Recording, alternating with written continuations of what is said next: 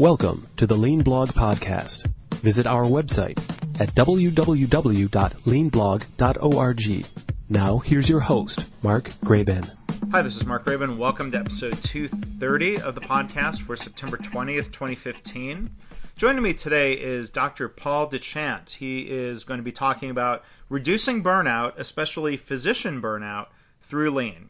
Now, Paul is the former CEO of Sutter Gould Medical Foundation, a 300-physician multi-specialty medical group in California's Central Valley.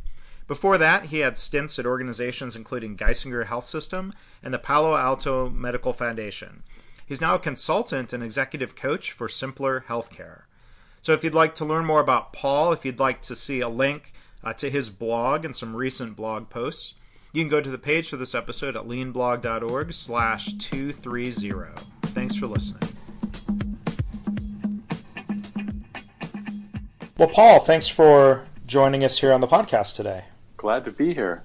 So can you introduce yourself to the listeners? I think it's always interesting to hear about how a physician gets involved in healthcare leadership and how you got exposed to Lean. Sure. So I started out as a actually my first job in healthcare was as an OR orderly when I was an undergrad. And doing that work, bringing patients down to the OR and mopping floors, started to teach me about workflow back at that time. It also taught me I really liked surgery, but I was dedicated to prevention as well as treatment of problems. So I was drawn to family medicine as a result of that.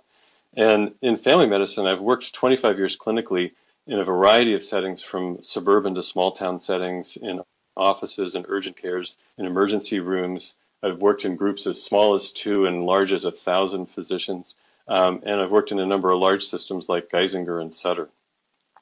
During all that time, I've found, even growing up, that I was kind of a natural leader in some ways. That ran for my 6th grade class presidency and different things like that. And I also naturally became a problem solver. So I couldn't keep quiet when I saw that there were problems in the workflows in the offices I was working in. And I think that inability to keep quiet led me to getting involved in a number of committees and ultimately into management positions. So from that, trying to figure out how to solve problems in committees and realizing when we would develop policies and procedures, you'd send them out, and then somehow whatever that policy or procedure was didn't seem to get implemented all that well. I started getting drawn to other ways to solve problems, and really got introduced to Lean first through IHI, AMGA, and the American Academy of Family Physicians and the work they were doing on practice redesign. And as I started doing more of that, started learning more about Lean. In my places, I started getting more serious about it. When I actually worked, I was very fortunate. I got to work in Breckenridge, Colorado for 8 years as a small town family doctor and ER doc. And we were starting to look at putting in an EHR into our small practice there, and really started to think hard about workflows as a result of that. Shortly after that, I moved to Geisinger, where we implemented Epic about 2 weeks after I started the practice there. And this was a practice in central Pennsylvania. As a family doctor, I had a complex chronic disease patient population. So big, thick paper charts, trying to load them into Epic back in the early 2000s. And that whole process was very painful. And the process of trying to get through your day, document everything in the EHR, and then be ready for the next day led to us bringing work home and working from the computer at home. And a number of times I actually fell asleep on the keyboard just trying to get everything done. Realizing that this is not a good way it's not a healthy way to live. It's not a good way to take care of patients. Started to truly think through workflows and try to understand them better. After I left Geisinger, came back to the Palo Alto Medical Foundation. There, I was part of a group that became much more interested in Lean. We started working with some consultants who had worked in Lean in some of the Silicon Valley firms, and started to do some building design that way as well. And then ultimately, I became the CEO at Sutter Gould Medical Foundation, which is a 300-physician group in the Central Valley of California. 2 weeks after I got the job, I saw a presentation by Jenny Redmond-Schell from ThedaCare about the work they'd done using Lean to redesign their offices. And I knew that was the opportunity that we had to take. So I worked with my chief medical officer and chief operating officer, worked with ThedaCare, actually engaged Simpler, which is the same consulting group that ThedaCare had used, and we began our journey at that point. To wrap up where I'm at in my career right now, about a year ago, I left Sutter Gould and actually joined Simpler, and I now work as a consultant for Simpler as an executive coach. So that's a short, not so short story about how I got where I am. Yeah. Well, I'm curious. You talk about speaking up. I think there's some people that just kind of naturally wired for lean or continuous improvement. I'm curious. Back when you were an orderly, did you see waste and try to speak up about it, or did they make it clear, hey, you're just an orderly, keep your mouth shut? That's a great question. I don't know that with the leadership in the OR, I tried to do much. I think with each other as orderlies, we would find ways to do things more efficiently. How to get the sheet on the mattress on the gurney, or how to, where do you start with the mop and end with the mop in the OR when you're changing over a case. I think it happened more ad hoc. I don't think that was actually in any kind of a talking to management position at that point. Well, it's a shame, in general, that creativity like that among the frontline staff just doesn't get recognized or appreciated, until you get a lean culture, I guess, right? Yeah, absolutely. That's one of the great things about lean is the way it harnesses everybody's knowledge and all the great ideas that people have. In fact, at Gould, when we started, just like ThedaCare called their lean process, I believe TPS, ThedaCare production system, we called ours the Gould production system, GPS, which was kind of cute because it makes people think about a GPS and how you find your way around. But even as we started changing the name, when Sutter Health was developing a common management system across all of Sutter, we were going to keep GPS at least to remind us that it helped everyone become great problem solvers. Now, I'm curious to hear more, because I've really personally worked more, in hospital settings. So within a medical group practice, what sort of problems or opportunities were you trying to address with lean? Oh, yeah, great question. And there are clear differences between hospitals and group practices, and there's a lot of similarities as well. For us, I hate to say it this way, but it's really the pain of practice is more than anything, I think, the way to describe it. As practices have evolved, what we're dealing with today is not what doctors signed up for when they went to medical school, certainly not when I did back in the late 70s.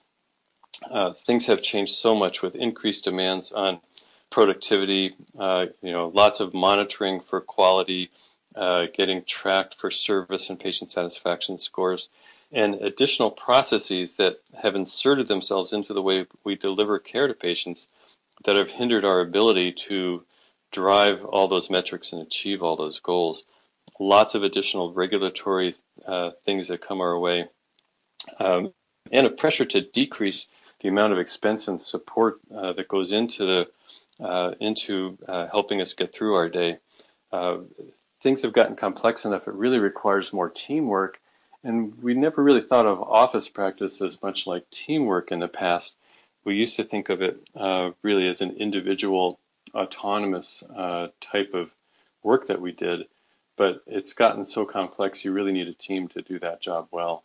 So learning how to work as a team has been a challenge. As we've matured, one of the things I also like about how lean helps us address that is the IHI, under Don Berwick's leadership, many years ago, created this whole concept of the triple aim.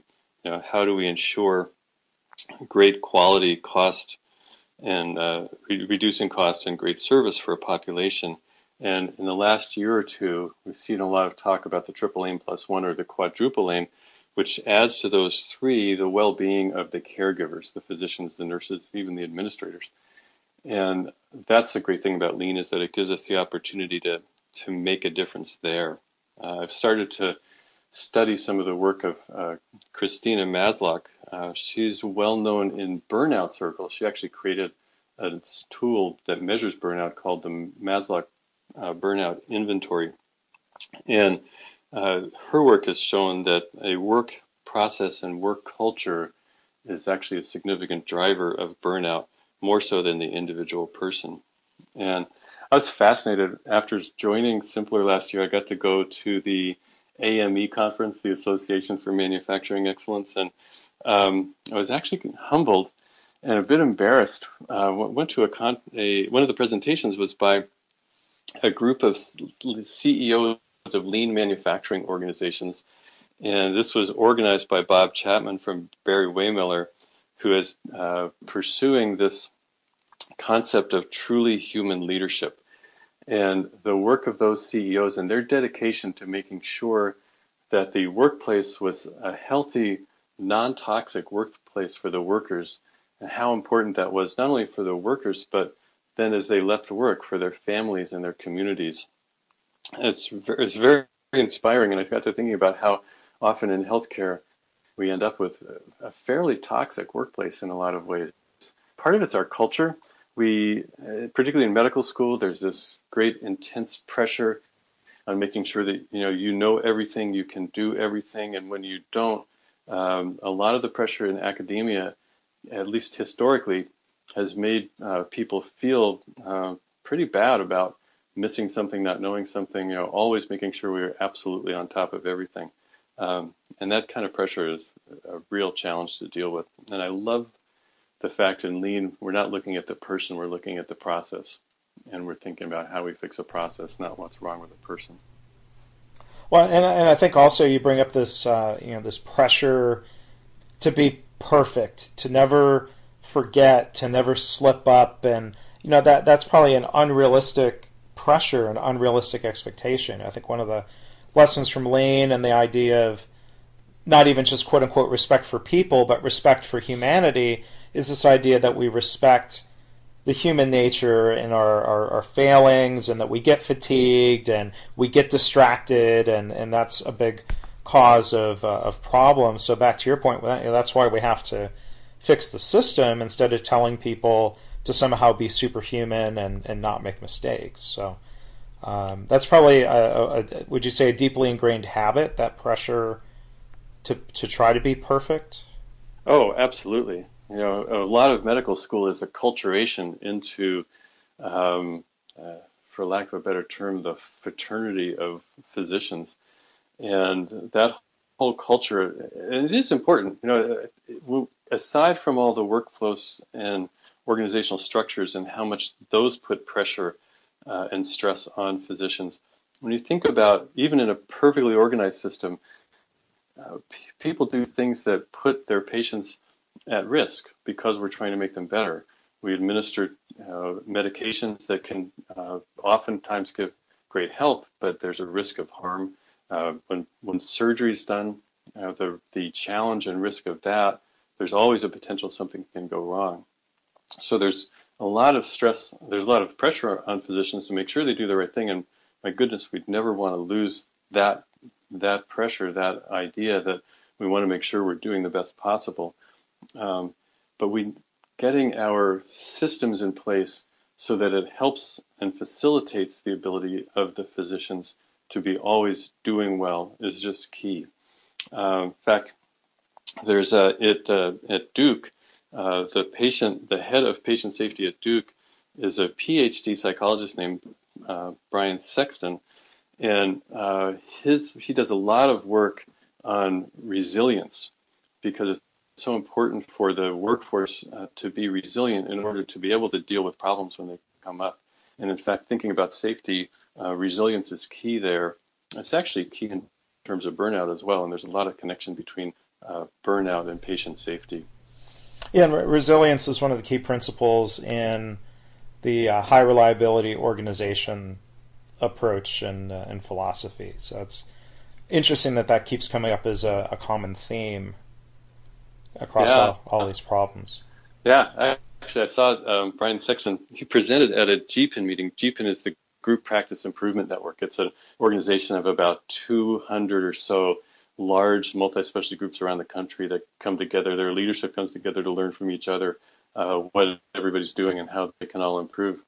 And in his talk, he not only talked about resilience, but the importance of positivity as a key factor in that, and looking at how all these things interconnect between positivity in the workplace, respect for people, that truly human leadership concept. There's something really powerful in all of that coming together. Yeah. Now, in your role as CEO at Gould, I mean, how did you see your role and participation in the lean journey? What sort of example or role did you play? For me, it was really important to make sure that everyone in the organization understood my philosophy and the role that I played as CEO. And I would frequently share this by asking the staff the question, who's the most important person in the organization? And when they've got the CEO in front of them, sometimes their temptation is to say the CEO, but that rarely happened. They would almost always say the right answer, which was the patient, because without a patient, we had no reason to exist. There was no reason for us to come to work. Nobody could fulfill a personal or professional mission in life, and we didn't have any money coming in to pay for our salaries or facilities if we didn't have patients. So clearly the patient was the most important person. And then we talk about what's the most important thing we did. And that most important thing we did is the healing interaction that takes place between a caregiver and a patient. And in that context, actually, almost everybody who touches a patient in our organization was a caregiver, had an opportunity to have a healing interaction with a patient. Somebody on the phone, just setting up an appointment, could certainly help relieve some anxiety or stress or reduce some concern. People directly caring for patients obviously could reduce pain and suffering and implement treatments that helped to heal people's bodies. And even beyond that, there's the opportunity to educate people to be healthier.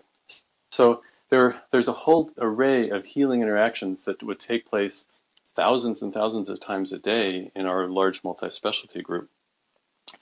And while the patient is the most important person in the organization, the caregivers who are providing those healing interactions needed the most support. And who's responsible to provide that support? Well, that's my job as CEO. As a family doctor, I'd had tens of thousands of healing interactions with patients in my career. But once I was no longer practicing and working as a CEO, the only value I added was to make sure that the people on the front lines who were taking care of the patients had everything they needed so they could provide those healing interactions as well as possible. Once we established that as the philosophy that we were using, then it made it a lot easier for people to say, oh, okay, this new lean thing, that might actually make some sense. And then when we actually would live that by just making sure that everyone in management was there to be a support, to be a coach, and to help people, and as people tangibly felt that happening, that's when we really started to change the culture and make it happen. And that philosophy of servant leadership is absolutely key, along with for CEOs recognizing that to have a great lean transformation, the CEO has to be visibly leading it, advocating for it, and communicating that all the time. In fact, it's kind of a waste of the investment people make in transitioning to lean if indeed the CEO doesn't make that effort, because it makes it you just don't get the return as quickly when the CEO is not out there front and center, clearly leading the way. Yeah. I mean, I think, unfortunately, a lot of organizations, the CEO, the senior leaders think they can either somehow delegate or outsource that responsibility for changing the culture. And I really, it's hard to see how folks would think that that's possible unless they, I think maybe they rationalize it as being busy with a lot of other concerns and challenges and things that are on their plate. But I mean, would you agree with, as you're out there working with organizations? I mean, hopefully you see more leaders diving in and participating instead of just sponsoring lean. It's definitely starting to change, and I think it happens for a variety of reasons. First of all, sometimes the initiation of the lean transformation actually comes directly from the CEO. Quite often it comes from somebody else in the organization who's been at a conference or been somewhere and knows someone who's been experiencing it and learns from them and thinks it's a great idea. Let me bring it to my organization, and then has to work their way up the management ranks to get it approved and started. Or they'll start it in a small niche component of the organization and then try to spread it. So it doesn't naturally start right at the top. And then CEOs are extremely busy, and there's an awful lot of things coming at them. So that's another, just to get the attention of the CEO, say, hey, this can really work, and get them to buy in can be a real challenge. But it makes a huge difference. In fact, we both know John Toussaint well, and as one of the, I think maybe, I don't know, he likes to be called the godfather of lean in healthcare, but his philosophy now is he really is not interested in working with organizations where the CEO isn't actively taking the lead, because it's so hard to ensure success and sustainment without that. Yeah, and I've never heard that nickname attributed to John. I'm guessing he would not like being called that. But John, he was an early adopter and plays a really critical role within the industry. And John was a physician CEO.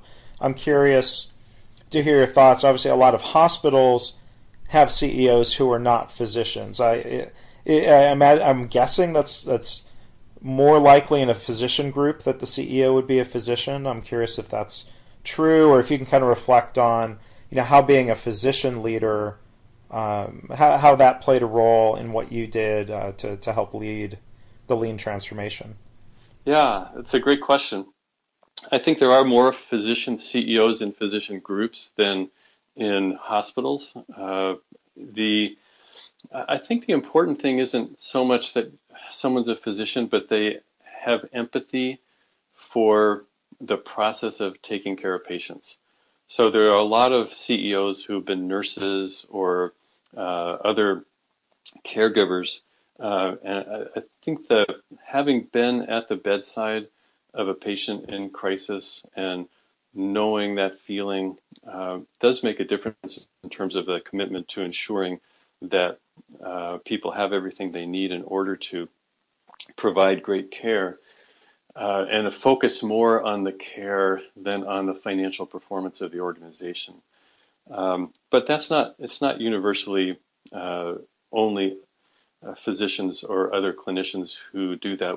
I've known some excellent CEOs who really didn't have any clinical background, but were able to lead in a lean way very effectively.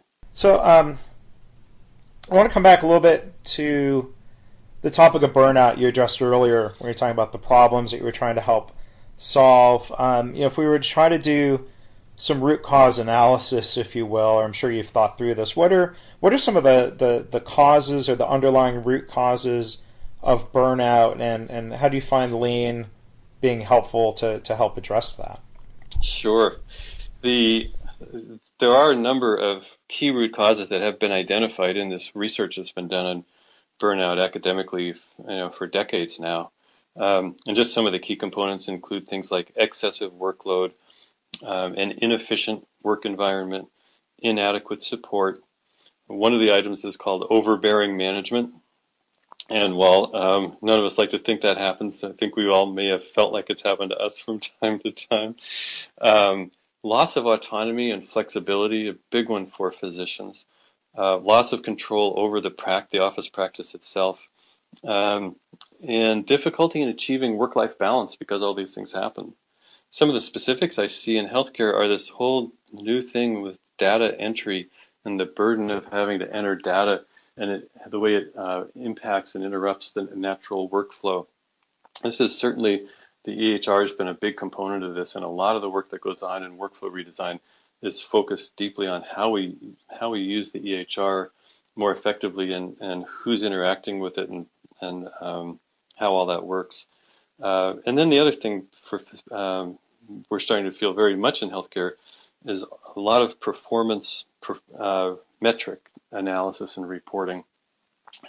And while it's important, this still can feel like a real burden as we're dealing with quality and safety, patient satisfaction percentile rankings, productivity, all of those kind of things. So it's all of those together are certainly put a strain on the work that we do, and a strain on individuals as they're trying to work in that environment. The thing I like about Lean is that it can do so many things to improve that. So if there's an excessive workload, by removing waste, taking out the work that we're doing that provides no value, and just cutting down on the total burden of work as a result of that, is a great step in the right direction.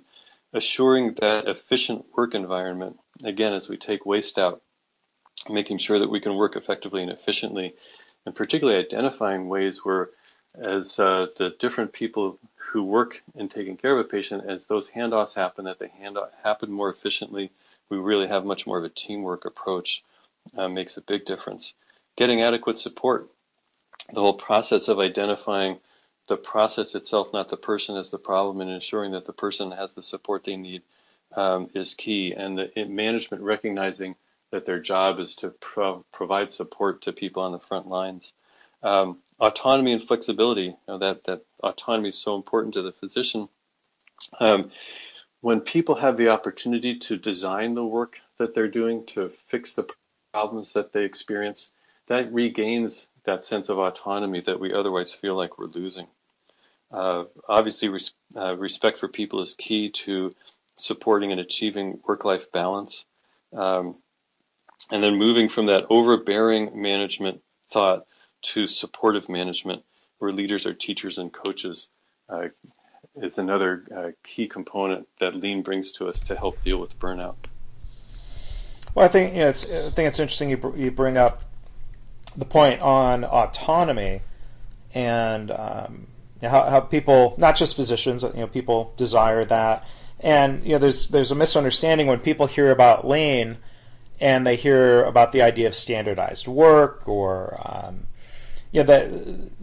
people have this often just emotional reaction to say, well, wait a minute, I don't want to lose my autonomy, and when you use that phrase, overbearing management, I think it's understandable why people would react negatively to the idea of standardization when they think of it in the context of, well, I've already got an overbearing boss, this is going to make things worse, as opposed to looking at even how Taiichi Ohno and people from Toyota would explain it, that standardized work is written by the people who do the work.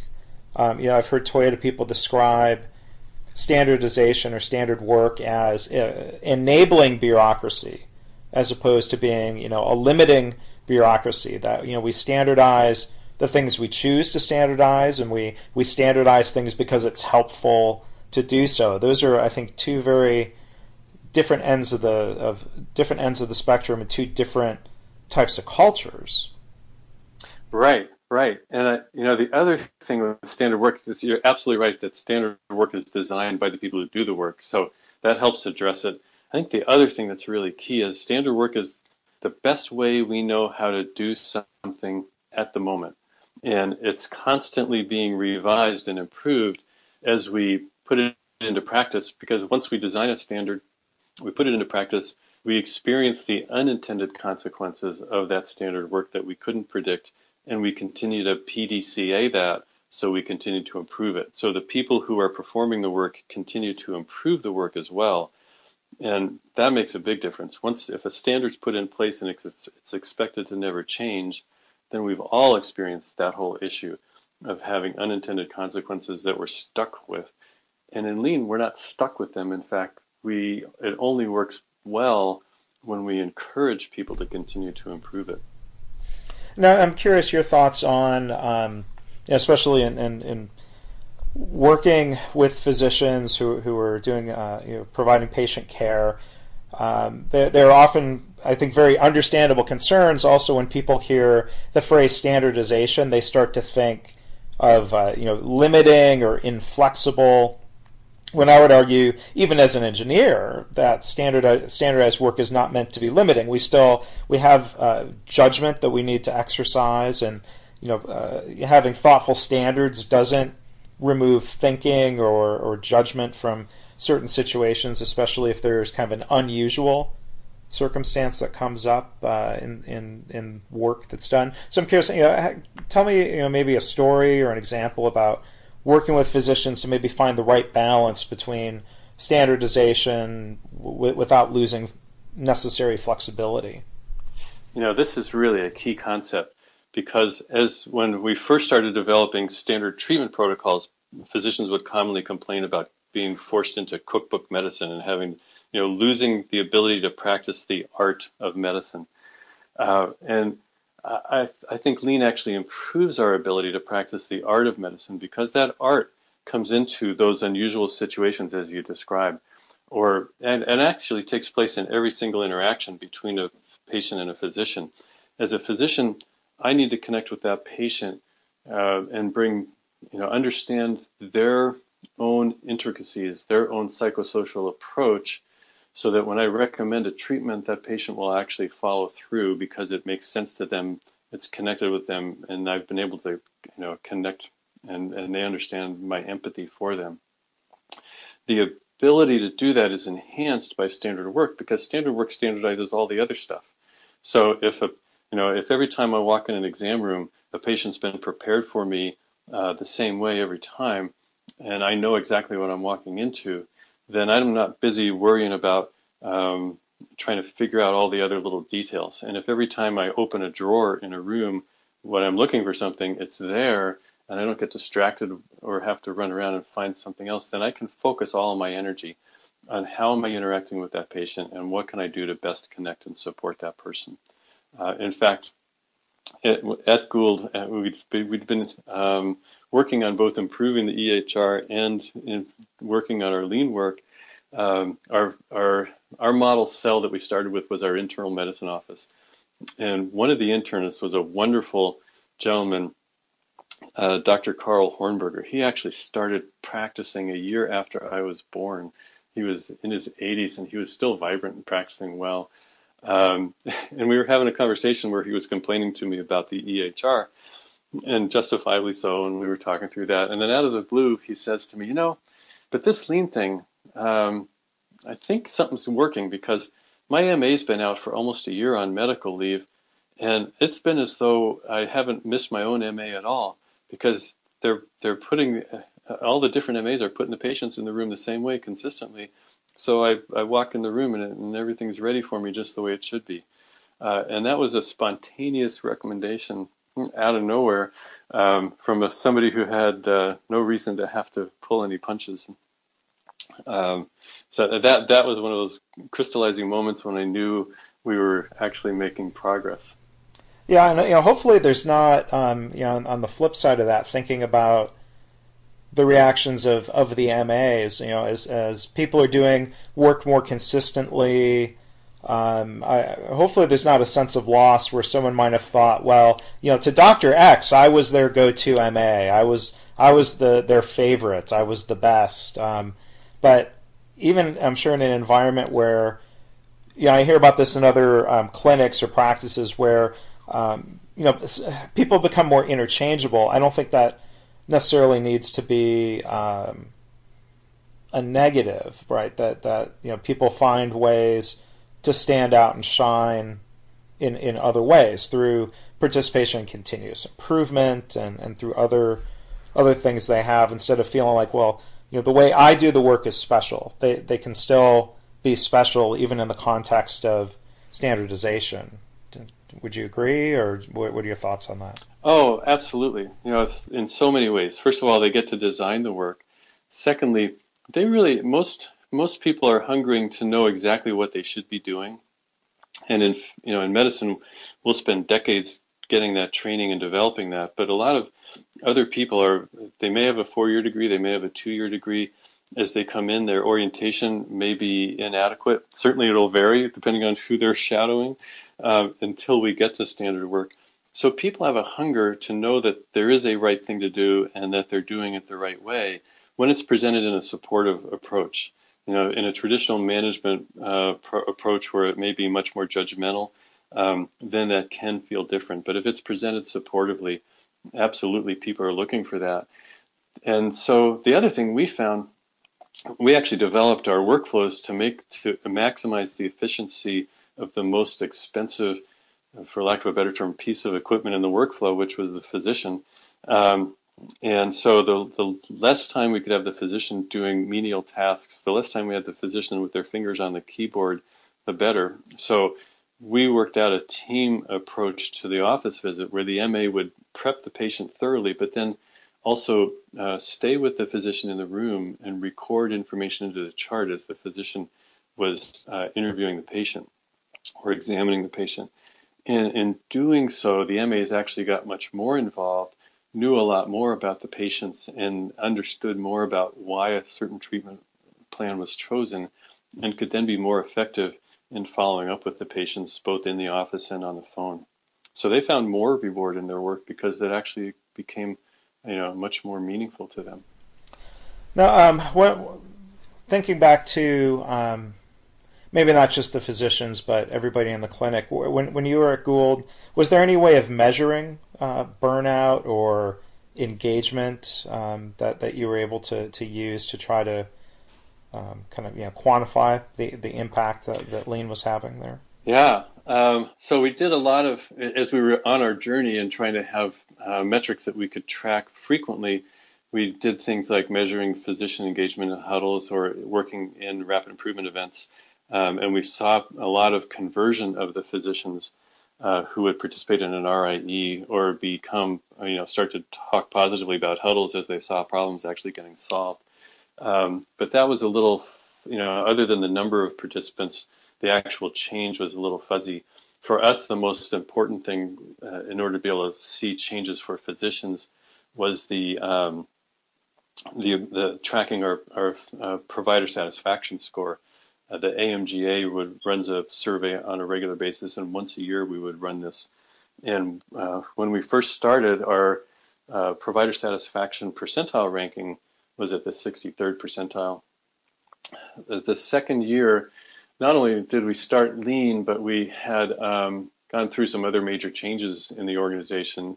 And this was in 2010, which was about the depths of the Great Recession for us in the Central Valley. And our satisfaction dropped to P45. It stayed there for another year, but then it began to climb back up to P62, the next year up to P82. And this recent survey that was just completed this summer, after I'd been gone for pretty much a year, and the simpler consultants had been gone for almost a year, the satisfaction rose to P87.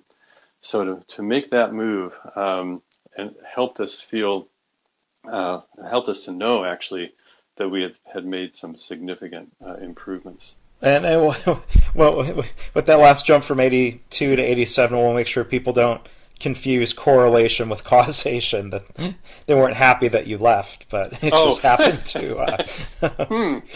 Thanks a lot, Mark. I'll give you credit. I hadn't thought about that aspect of it before.